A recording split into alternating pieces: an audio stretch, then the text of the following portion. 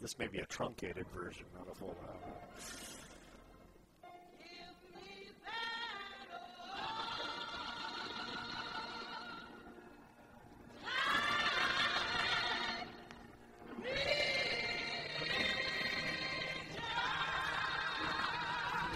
Welcome to You Gotta Have Faith. What is faith? In Hebrews 11th chapter, 1st verse, the Apostle Paul writes, faith is the substance in things hoped for and evidence in things not seen. One playwright writes, it's believing you see white when your eyes tell you black. It's a belief where no one else believes. Dr. King says if you don't believe in something, you will fall for anything. This is a podcast about faith. This is a Christian podcast where we share our faith and belief in God and also in mankind, the goodness and kindness in mankind. In today's world, we see lots of ugliness based on racism, misogyny, and age-old grudges. But there's goodness in all of us. There's goodness in this world. But it begins with our belief. You got to have faith. Today is November the 3rd, 2018. I'm here with Craig, and Deb is back in America, but she has jet lag, so we'll see her next week. Craig, how you doing, man? I'm good, man. How are you doing? I'm doing good. Good morning. Good morning. You know, every time I read my first passage, and I say there's goodness in this world, and then I think about the news, and there's just been lots of even today, there was a shooting that happened in Florida. A guy walked into, I guess it was a workout place, and shot 2 women, and then I think he took his own life, I believe. Yep, it was a yoga place. Yeah, exactly. There was a yoga place, and we didn't mention place where people go to heal. Exactly. This is just getting nuts, man. It's crazy. I don't know if the midterms have a lot to do with it. Donald Trump is. I don't even call it a dog whistle anymore. It's basically a whistle. I mean, we've had Willie Horton again. In the form of a Latino guy who I guess killed 2 officers. This goes back a long time ago, and Donald Trump is saying, hey, if you vote Democrat, this is what's going to happen. And it's horrible. Look at what is happening, folks. Yeah. And we're going to focus today really quickly on some Old Testament, and basically try and bring it out a little bit. Old Testament can be a little thick, but there's something really important here as far as just kind of a little history lesson about immigration. Absolutely. And how God accepts others even when society doesn't. Yeah. And how a personal story about risking with the love of your heart and not trusting the devil can really pay off. We're going to focus on the Old Testament, and it's a short one, folks, so grab your Bible and open it to Ruth, and we're just going to focus on the first chapter of Ruth, verses 1 through 18. And if you got it handy, man, I don't have it handy. Oh, sure. Let me open us up in prayer. Right on. Heavenly Father, we thank you so much for waking us up this wonderful Saturday morning. It's a chilly Saturday morning, but it's still a wonderful one. We thank you so much for waking us up and getting us motivated to dive into your word once again. We try not to take any time off. We do this every Saturday because we sort of need it. It's sort of something that it's like refueling us, like stopping at a proverbial gas station to fuel us up so that we can hit the road and be driven to where we need to go and to deal with all of the things that happen in life, because we're filled with the love of you. And we ask that everything that we say, everything that we do, everything that we feel, every fiber of our being, when people see us, they can see the love of God shine through us and the message that we deliver to the world. In Jesus' name we pray. Amen. Amen. All right, Ruth. So we're going to go into Ruth, first chapter, verses 1 through 15. And everybody's going to ask, who is Ruth? And we'll reading 1 through 18. Oh, 18, that's right. Yeah, you'll get a sense, and then we'll talk about things. Sure. Okay, this is the NIV version. In the days when the judges ruled, there was a famine in the land. So a man from Bethlehem in Judah, together with his wife and 2 sons, went to live for a while in the country of Moab. The man's name was Elimelech. Elimelech. Thank you. Elimelech. His wife's name was Naomi, and the names of his two sons were Mahlon and Chilion. They were Ephrates from Bethlehem, Judah, and they went to Moab and lived there. Now Elimelech, Naomi's husband, died, and she was left with the two sons. They married Moabite women, one named Oprah and the other Ruth. And they had lived there about 10 years. Both Mahlon and Chilion also died, and Naomi was left without her two sons and her husband. When Naomi heard in Moab that the Lord had come to the aid of his people by providing food for them, she and her daughters-in-laws prepared to return home from there. With her two daughter-in-laws, she left the place where she had been living and set out on the road that would take them back to the land of Judah. Then Naomi said to her two daughters-in-laws, "Go back, each of you, to your mother's home. May the Lord show you kindness, as you have shown kindness to your dead husbands and to me. May the Lord grant that each of you will find rest in the home of another husband." Then she kissed them goodbye and wept aloud, and they wept aloud, and said to her, "We will go back with you to your people." But Naomi said, "Return home, my daughters. Why would you come with me? Am I going to have any more sons who could become your cousins? Return home, my daughters. I am too old to have another husband. Even if I thought there was still hope for me, even if I had a husband tonight and then gave birth to sons, would you wait until they grew up? Would you remain unmarried for them? No, my daughters. It is more bitter for me than for you, because the Lord's hand has turned against me." And at this they wept aloud again. Then Oprah kissed her mother-in-law goodbye, but Ruth clung to her. "Look," said Naomi, "your sister-in-law is going back to her people and her gods. Go back with her."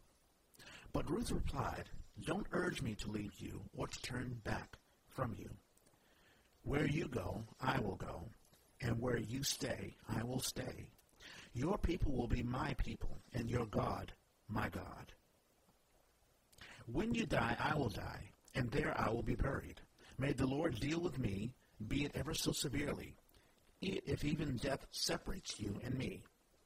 When Naomi realized that Ruth was determined to go with her, she stopped urging her.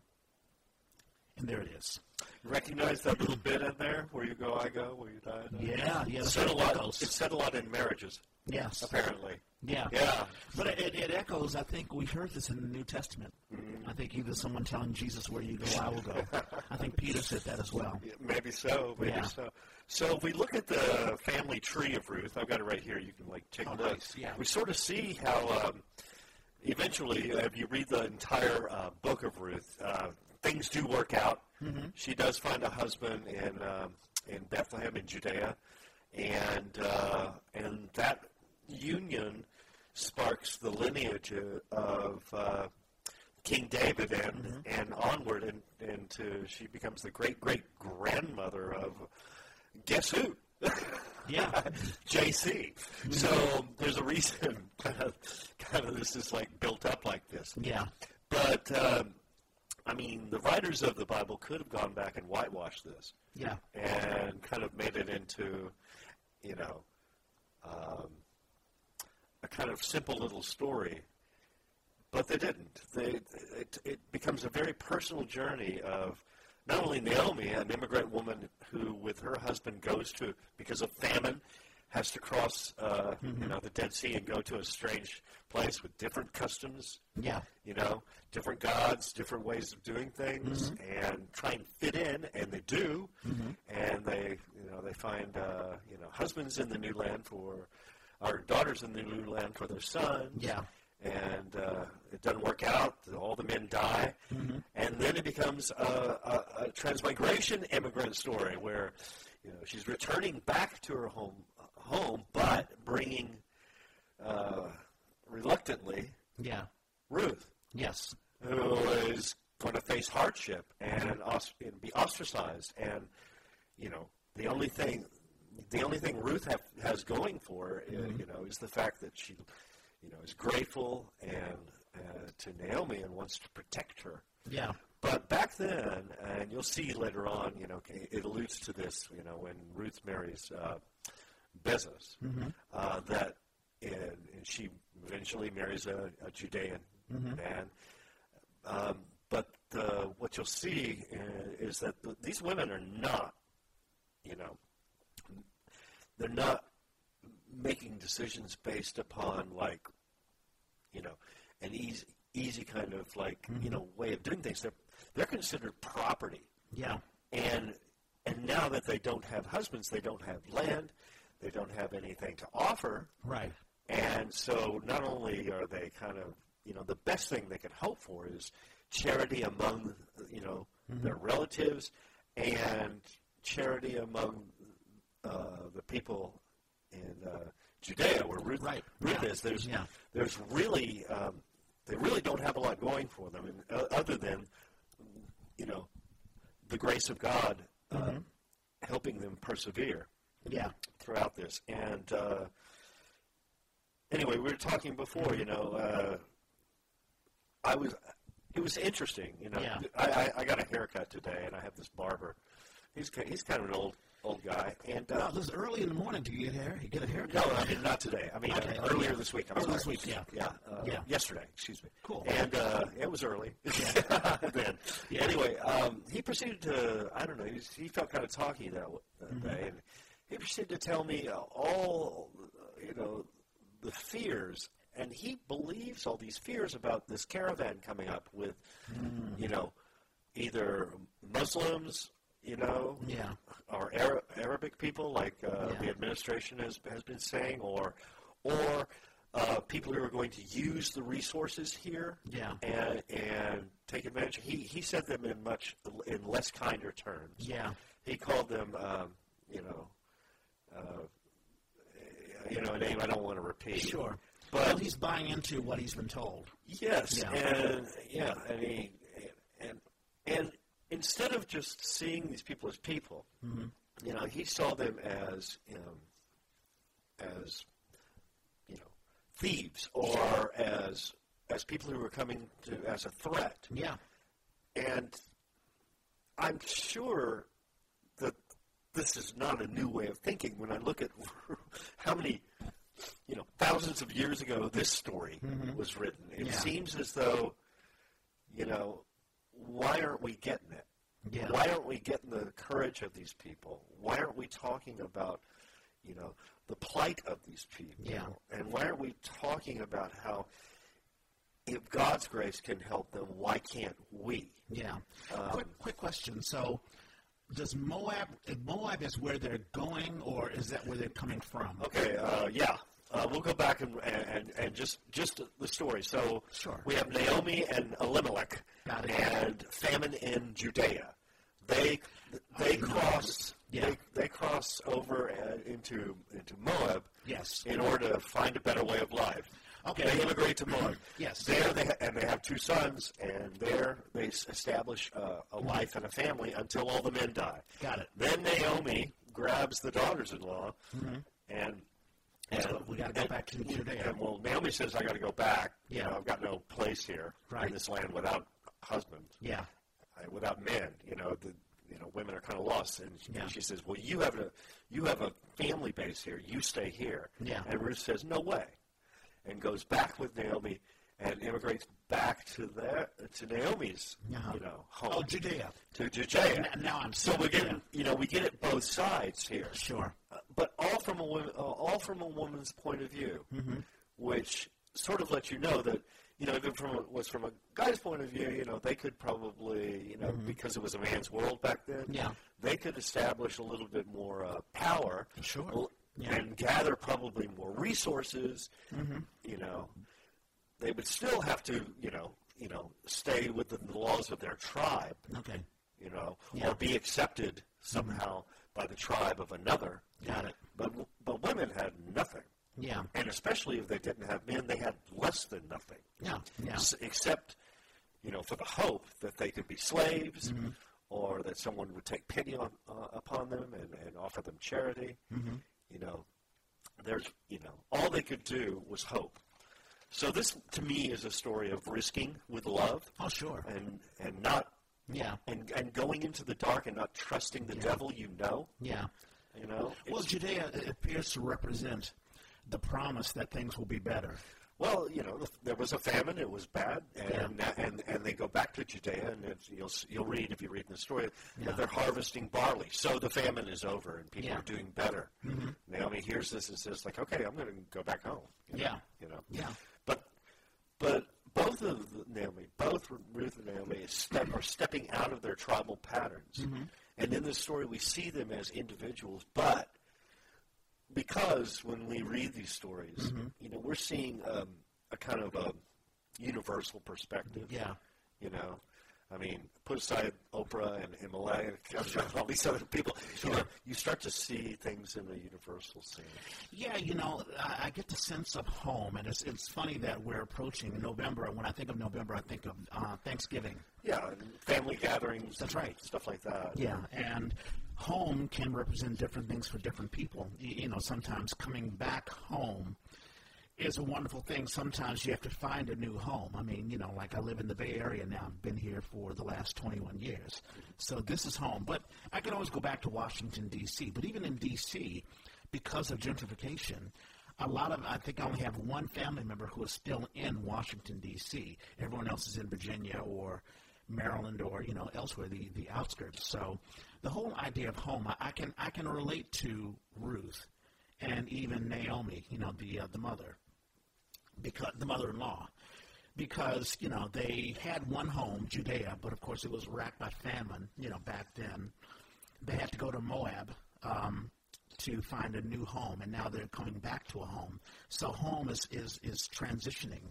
Well, I think one of the things that it says to me, and I lived out here in the Bay Area by myself, and my family's all scattered around too. We haven't had a kind of a ritualistic, I've had orphans Thanksgivings and orphans Christmases now for so long that it's kind of like, it's a thing with me. But I've gathered a network of family and friends. Yeah, and if you're in town, you can join too. Absolutely. Where we do have a ritual of being together and celebrating the fact that we are still together. Yeah. The few of us that are still remain. Yeah. But so home is where you make it. And Ruth realizes that when she decides to leave her home. Yeah. And her security with what she could have with her sister, with their family and their land. Because, she has decided, that she married into this family and that's it. Yeah. That she was going to make a home wherever, that commitment she made lies, whether or not her husband was there or not, with her mother-in-law. Yeah. I mean, when I think about home, and I know that you're pointing somewhere, but one thing that strikes me interesting, I think of two things. Number one, home is, or rather family, give it like a built-in family, like, hey, I'm born a Clay, and you're born a Dickerson, and I can't change that. That is what it is. And for my part, I'm happy of my family because, I have a very strong family. I love my family. Other folks don't have it that way. But then you have the family or the home. It can only be a home if someone welcomes you in. I mean, when I had no idea what friends I would have when I came to the Bay Area or how hospitable the job would be because I was hired before I even came here. Luckily, they were hospitable, and, I did make it a home. But there's a two-way street. I can go to someone and say, hey, I want to make this my home. But the community has to sort of open their arms and say, hey, this is your home. When Ruth and Naomi decide to, I believe they made the decision to stay. They're going to stay in Moab, right? What's that? They're in the story in Ruth. I believe they're staying. In other words, Naomi told Oprah and Ruth, go back to Judea because there's go back to Moab. Okay, thank you. Stay in Moab. Naomi didn't want to take them back to Judea. Yeah. They were facing who knows what. Right, exactly. And they had much more security there, being there, and they, with their parents, and, and she was, she said, like, you have a better chance of finding a new husband here. Right, right. So, so they're here, and they want to, when we go to a place, we don't know if they'll be hospitable or if they'll open their arms. Well, when they do go back to Judea, and we'll read later on in the story, I mean, it's not as if the Judean people really welcome them. And they need some convincing. Right. I mean, Bezos, he decides he will marry Ruth. He can't just decide. He had to go get permission from the elders, and there was a lot of talk about, it's alluded to, but not directly. But the interracial marriage between these tribes is something that's that's not ordinary and has to be approved by everyone else. It's not as if people can think for themselves and do for themselves. Yeah. And so we're, sort of like, how society is now between, whether immigrants have specific rights or whether they don't, or whether society approves of interracial or intertribal marriage. And the way things are so divisive now, it seems like it's only going to get worse. Yeah, and I was pointing towards that. How does America represent itself? Are we welcoming? Is this home? It's certainly home for us, because we're born in the USA. Even that's under challenge. If you've heard the news, where Trump wants to take away citizenship for those who are even born in the USA. Well, I'm asking everyone. I mean, I know you and I, Reg, and we know how we feel about it, but we need to ask everybody. Ask my barber. Yeah. What do you say to others who criticize you for marrying, a foreigner? Sure. I mean, what do you say to that? Yeah. And in this story, God's grace says, He's gonna make things happen. Yeah. He's gonna move things in this poor young woman's life, in spite of all these things. Yeah. In spite of all the people who are turning their backs or saying no. And I want to point out one little brief thing, and it's if everybody can kind of look at Numbers, chapter 25, 1 through 9. You can sort of see why, Christianity is so messed up in ways. Because I think Christians will use, the Bible literally in order just to get their point of view across. I'm sure we've talked about this in the past, the religious right. Yeah, but I'm finding specific things now. Yeah. You say Numbers 25, 1 through 9? Numbers 25, 1 through 9. Yeah, I've got it right here. Yeah. So here's what it says, NIV version. While Israel was staying in Shittim, the men began to indulge in sexual immorality with Moabite women, who invited them to the sacrifices to their gods. The people ate the sacrificial meal and bowed down before these gods. So Israel yoked themselves to the Baal of Peor, and the Lord's anger burned against them. The Lord said to Moses, "Take all the leaders of these people, kill them, and expose them in broad daylight before the Lord, so that the Lord's fierce anger may turn away from Israel." So Moses said to Israel's judges, "Each of you must put to death those of your people who have yoked themselves to the Baal of Peor." Then an Israelite man brought into the camp a Midianite woman right before the eyes of Moses and the whole assembly of Israel, while they were weeping at the entrance to the tent of meeting. When Phinehas, son of Eleazar, the son of Aaron, the priest, saw this, he left the assembly, took a spear in his hand, and followed the Israelites into the tent. He drove the spear into both of them, right through the Israelite man, and into the woman's stomach. Then the plague against the Israelites was stopped. All right, go ahead. So, I know that sounds like a bunch of, kind of hellfire and brimstone, doesn't it? And it's kind of weird because, different so-called, Christian groups will use, passages like this. Sure. And, in order to justify hate speech. No, I'm saying, like the Moabite women were seductresses and stuff. In order to justify hate speech, in order to justify violence against those. I mean, I'm not talking about just everyday kind of like any old Bible. I'm talking about like KKK uses this. Sure. I think Mormon Church uses this a lot, in order to intimidate. Yeah. And and fire up people. Sure. And this is the kind of junk we're living in today. Yeah. Where people will use, whatever, they can in order to kind of create fear and hate among people. Yeah.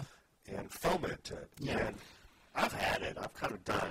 Yeah. So bringing Ruth in kind of makes me feel like, look, folks, here's the real love. Here's what happens. Love is what makes things work. Yeah. Love and loyalty and taking a risk on love. Yeah. Instead of, relying on fear and hatred and division. I mean, in Ruth, they're surrounded by that. Yeah. And still, it works out. Yeah. I don't know. I mean, we can get New Testament about it if we like, but but this is kind of cool that it's it takes place so long ago. Yeah, Ruth represents, she's basically a woman who is in the land of Moab, and she's a foreigner because she's originally from Judea, I believe, right? Yeah. And Naomi is. Well, yeah, Naomi is. So Naomi with her 2 sons went to Moab. Okay, so yeah. But what I'm saying, the reason I brought out the other passage is because a lot of times in Hebrew scriptures, you'll see this great tension and contradicting, kind of opinions about how to treat foreigners. Yeah. I mean, here it just happens to be both talking about women from Moab here in Ruth, and there in Numbers. Yeah. And what I like about Ruth is it becomes less about the Moab women in general, but about Ruth, about a very personal story. Yeah. And it takes it down to a real level with me.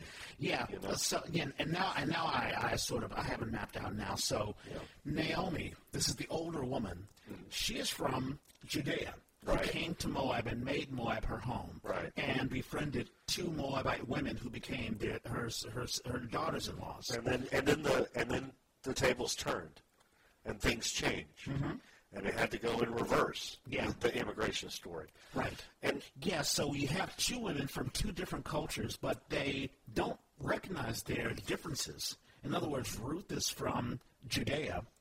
I'm sorry, no. Ruth is from Moab, and Naomi is from Judea. I know, don't laugh.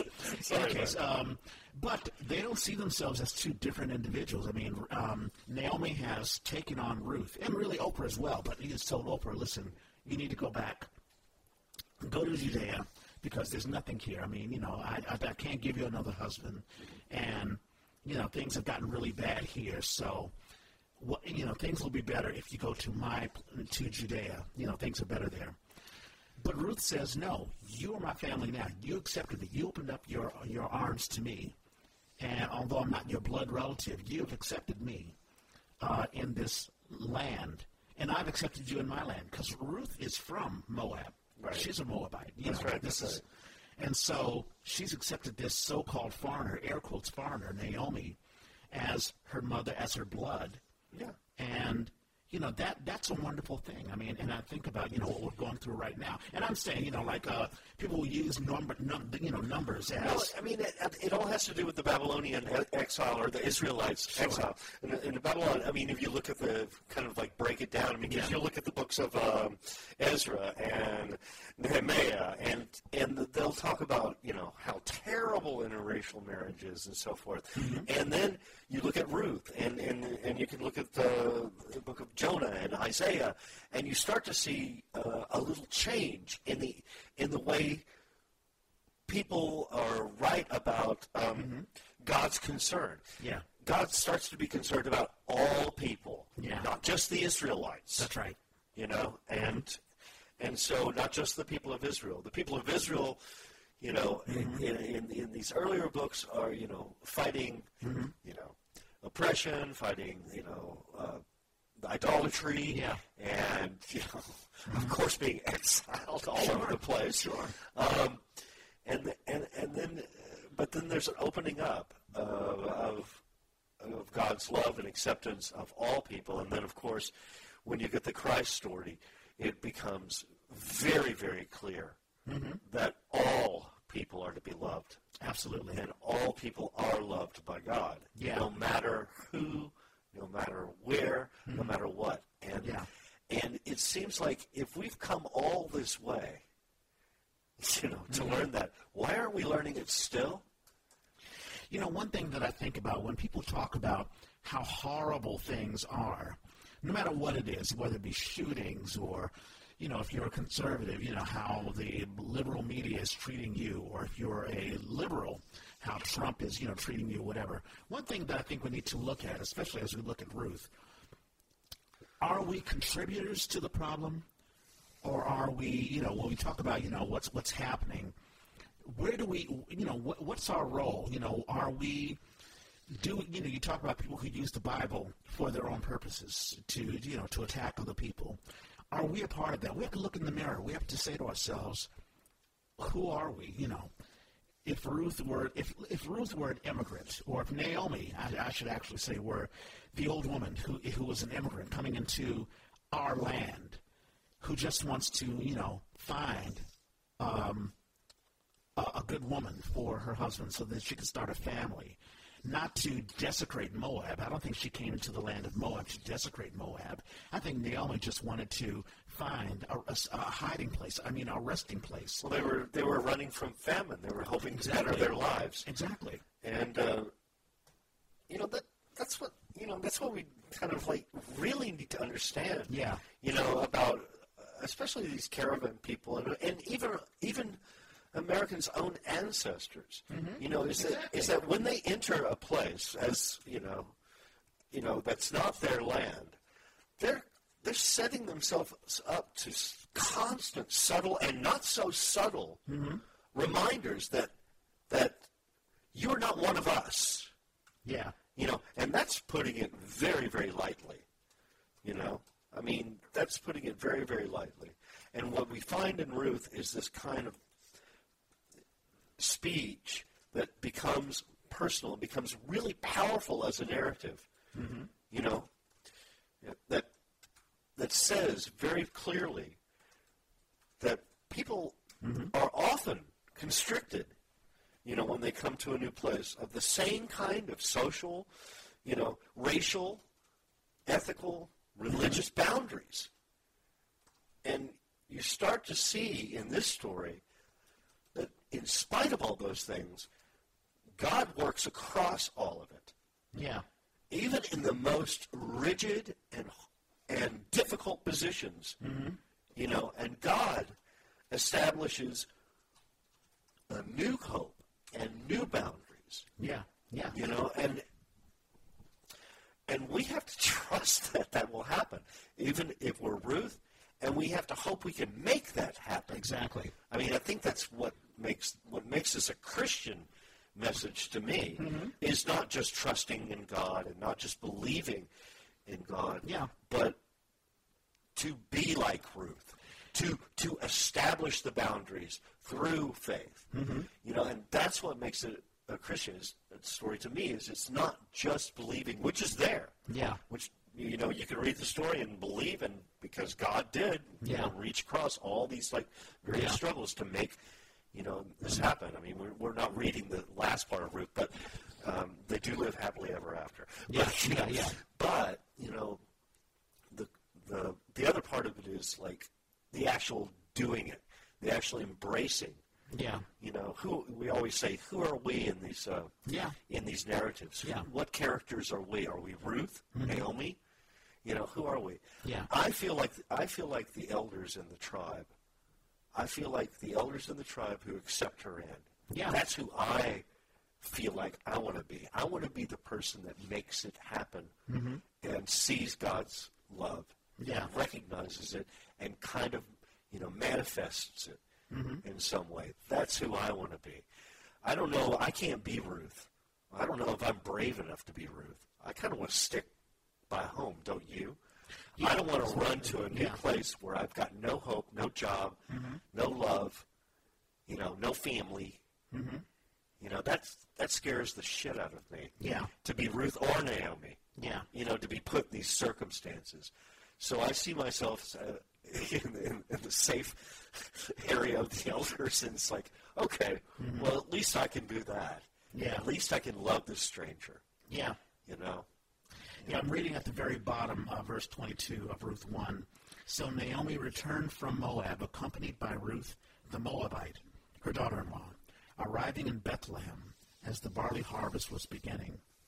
And I know there's more to the story, but it just strikes me as the two of them. And now the famine has left Judea. Yes. Judea, and and I'm sure they're kind of like, well, we're doing fine now. We don't need we don't need more people. Yeah. One of the things that somebody brought up, which I thought was interesting, I never even thought of in the Bible study when we looked at this, is Wednesday. Yeah. Is that oftentimes, in little towns, like say in rural, England, yeah, there would be a lot of intermarriage because people didn't really cross boundaries. So when strangers came in, it was also a chance to have new blood. Which would make the whole community healthier. So, I don't know. It was something to think about as far as that's concerned. Oh, sure. And folks, I don't run into, and of course maybe I'm in a bubble because I'm in the Bay Area, I don't run into a lot of folks who have a problem with interracial marriage. I do, and it's funny because I wrote about this, and I just finished doing a play, Foreman in Paris, where we deal with interracial marriage. I do wonder, we can get into, say, interracial relationships, and we can embrace someone sometimes without knowing, without really appreciating their culture. It's like, I like Reg because, he's a black guy, but he's not like those other black guys. He's cultured and blah, blah, this and blah, blah, that. Which is, of course, that he speaks so eloquently, right? Yeah, exactly. Yeah, right. And I think as we go out into the world, what message do we put out? There are a lot of messages here, but as we meet people from different cultures or whatever, not only to embrace them, but to also acknowledge that although they're in America, but they have their own culture. When I speak to someone from a different culture, I try to learn a little from them, because they, it's all about, I don't want someone to assimilate or to feel. The only way that I can feel at home here in America is if I act American or, put away, my own personal culture. And that shouldn't be that way. To me, it's just a matter of, I think we need to kind of like stop looking at ourselves as so different. Yeah. At ourselves. Yes. As so different. Yes.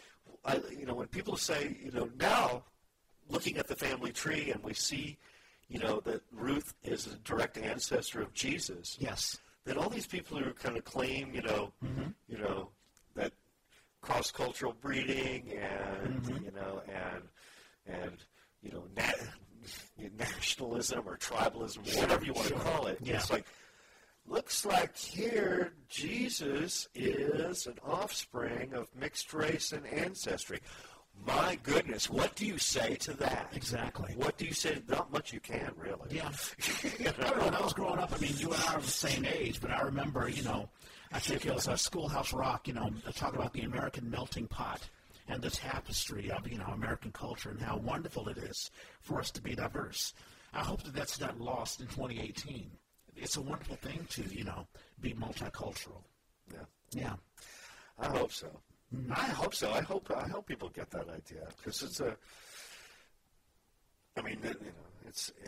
it's the way it should be. Yeah. It's the way it should be. Yeah. We should all just be brothers and sisters. Yeah. Every single one of us. Yeah. And I put myself in the shoes, if I can, of both Ruth and also Naomi. These are individuals who are not coming into Moab. Naomi didn't come into Moab to destroy Moab.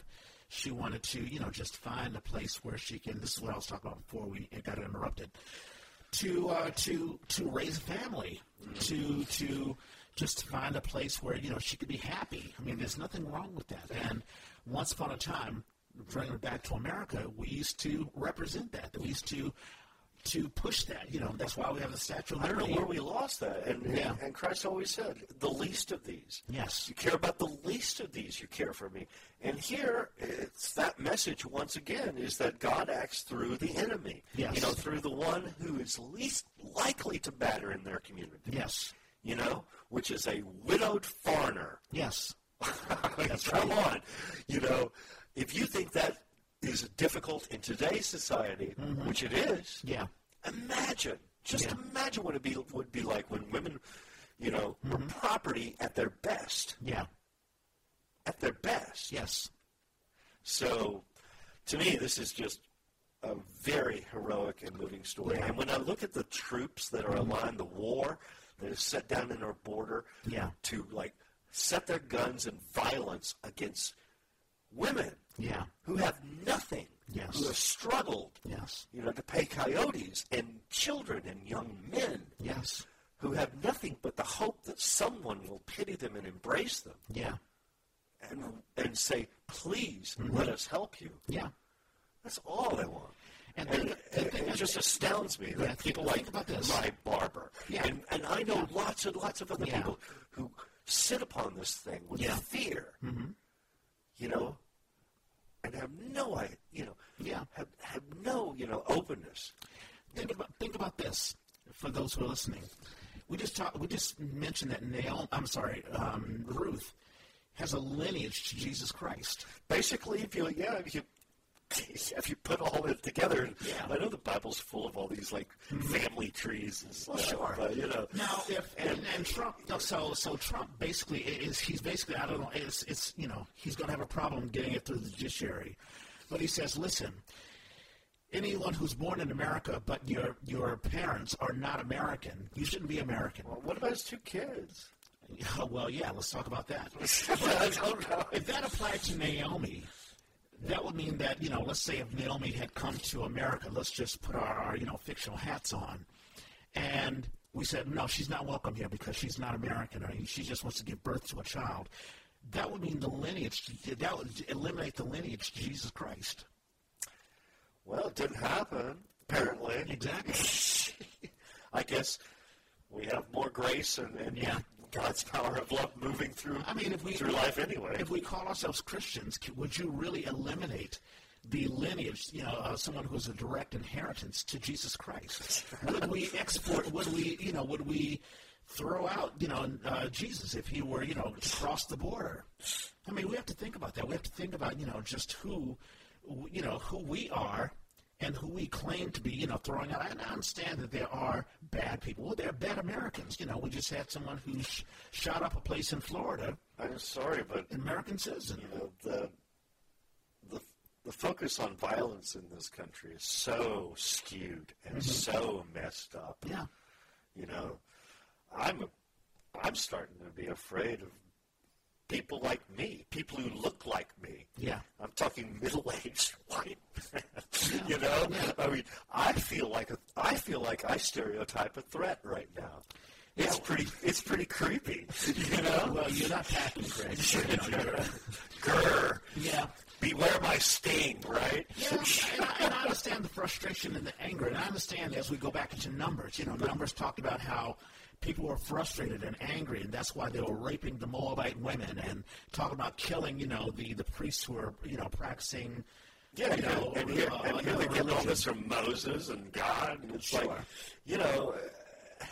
it's creepy. It's totally creepy. It totally makes me realize why people are turned off with the Bible and stuff like that, because it's just used sometimes in the worst possible way. And people may say... The way they're dealing with transgender people, trying to make them non-people. Yeah. Trying to make innocent children into animals and non-people. Yeah. It's got to stop. Yeah, it's got to stop. People may be turned off to the Bible. It's like, oh my God, I'm reading the Old Testament and how they treat, they talk about slaves and women and all this sort of stuff. When I look into the Old Testament, I take into context that the Old Testament were written by individuals who were writing about people who thought in a very old way. This was the traditional way that other people thought. Before the transition, before Christ came in, before, Christ's, new philosophy of love us, love your fellow man as if you love God. But the struggle was in a way the same. I think it's a little difficult to glean it, and that's a great word. You'll see a lot in Ruth. Sure. Gleaning. It's difficult to glean the word. Yeah. When what it's dealing with is the human struggle. The human struggle to find divinity in and amongst a turbulent time with with violence and slavery and mistreatment of women and so on. It's difficult, but one of the beauties of these stories is that, yes, you can see God's love even in these really horrible situations. That's what I get from it. But it takes looking. Yeah. And it takes looking at these stories, in every possible perspective. Yeah. Like I said, take on which one are you? Read it again and be Naomi, and read it again and be Ruth. Yes. And read it again and be the elders. Yes. Everybody thinks, oh, well, I'm Moses, or I'm the superstar, I'm the hero of the story. Not so. These stories are made for you to take every single angle and to see it from every point of view, and then to kind of see how God's message threads all those people together. There's a reason. Yeah. There's a reason why these stories are told again and again. And I think about the Puritans who came to, America. I'm talking about the European settlers who came in. Yeah. And they imagine if the American Indians had said, no, you don't belong here. We're going to kill you all, or, we're not going to accept you. America would have never been born. I mean, it would have never. So for those who think of things, I'm speaking to those who are more conservative, who are resistant to foreigners and all that sort of stuff. We were foreigners, all of us. If you're not a Native American, we're all foreigners. And don't think for a minute that when, the white man showed up on these shores, they didn't say, well, there goes the damn neighborhood. Right. Yeah. So to put a button on it, Ruth was a foreigner who came into, Naomi was a foreigner who came into Moab and was embraced by Ruth and Oprah. And Naomi, in turn, says, Ruth, you can go back to my country so that you can escape, oppression or whatever. And Ruth says, no, you are now my mom, and I embrace you, and our country embraces you, and you are loved. And I think if we put ourselves in the shoes of Ruth, then we can embrace those who are different than us, who talk different than us, they have different cultures, but they are children of God too. Amen. And that's what God's calling us to do. Yeah. If we can extend that kind of care, and receive that from one another, we're going to get the gifts of God. That's kind of what the story is telling us. Absolutely. But that's what we need to do, and we need to wrap up. I'm sorry. That's so okay. I'm going to close this out, Reg. So the Lord be with you. Thank you. The Lord be with you. Let's pray. Yes. Dear God, thank you once again, even though we have to do a rushed, truncated version of our podcast this week. Those of you who are in Lutheran, Presbyterian, or Catholic, or Episcopal, or whatever denomination of that particular strand, you're probably going to be hearing this story tomorrow morning or Sunday morning. And hopefully, you'll get a more impactful and researched and knowledgeable version of events. But we hope you've enjoyed this one as well. And we enjoy every week, God, letting us explore your love through the power and wisdom of those who preceded us. And so we can carry it forward and do the things that we want to do in your eyes that's good, and do the right things the way you would have it done. In Jesus' name we pray. Amen. Amen. All right. Now, that was a good one. And here is my blurb. Faith is a podcast open to anyone. You may not believe at all. You may be Muslim, Jewish, agnostic, or atheist. You may have had horrible experience in the church, which have made you turn your back to God. You can still have faith. We ask that you listen to this podcast, even challenge us. We're on Facebook, SoundCloud. That's where the podcast is. You can also write us directly. I have a Twitter and also Instagram account. You can find me, Reg Clay, and D.L. Carragher for Deb. And share what you feel. Don't feel alienated because we speak of what we believe.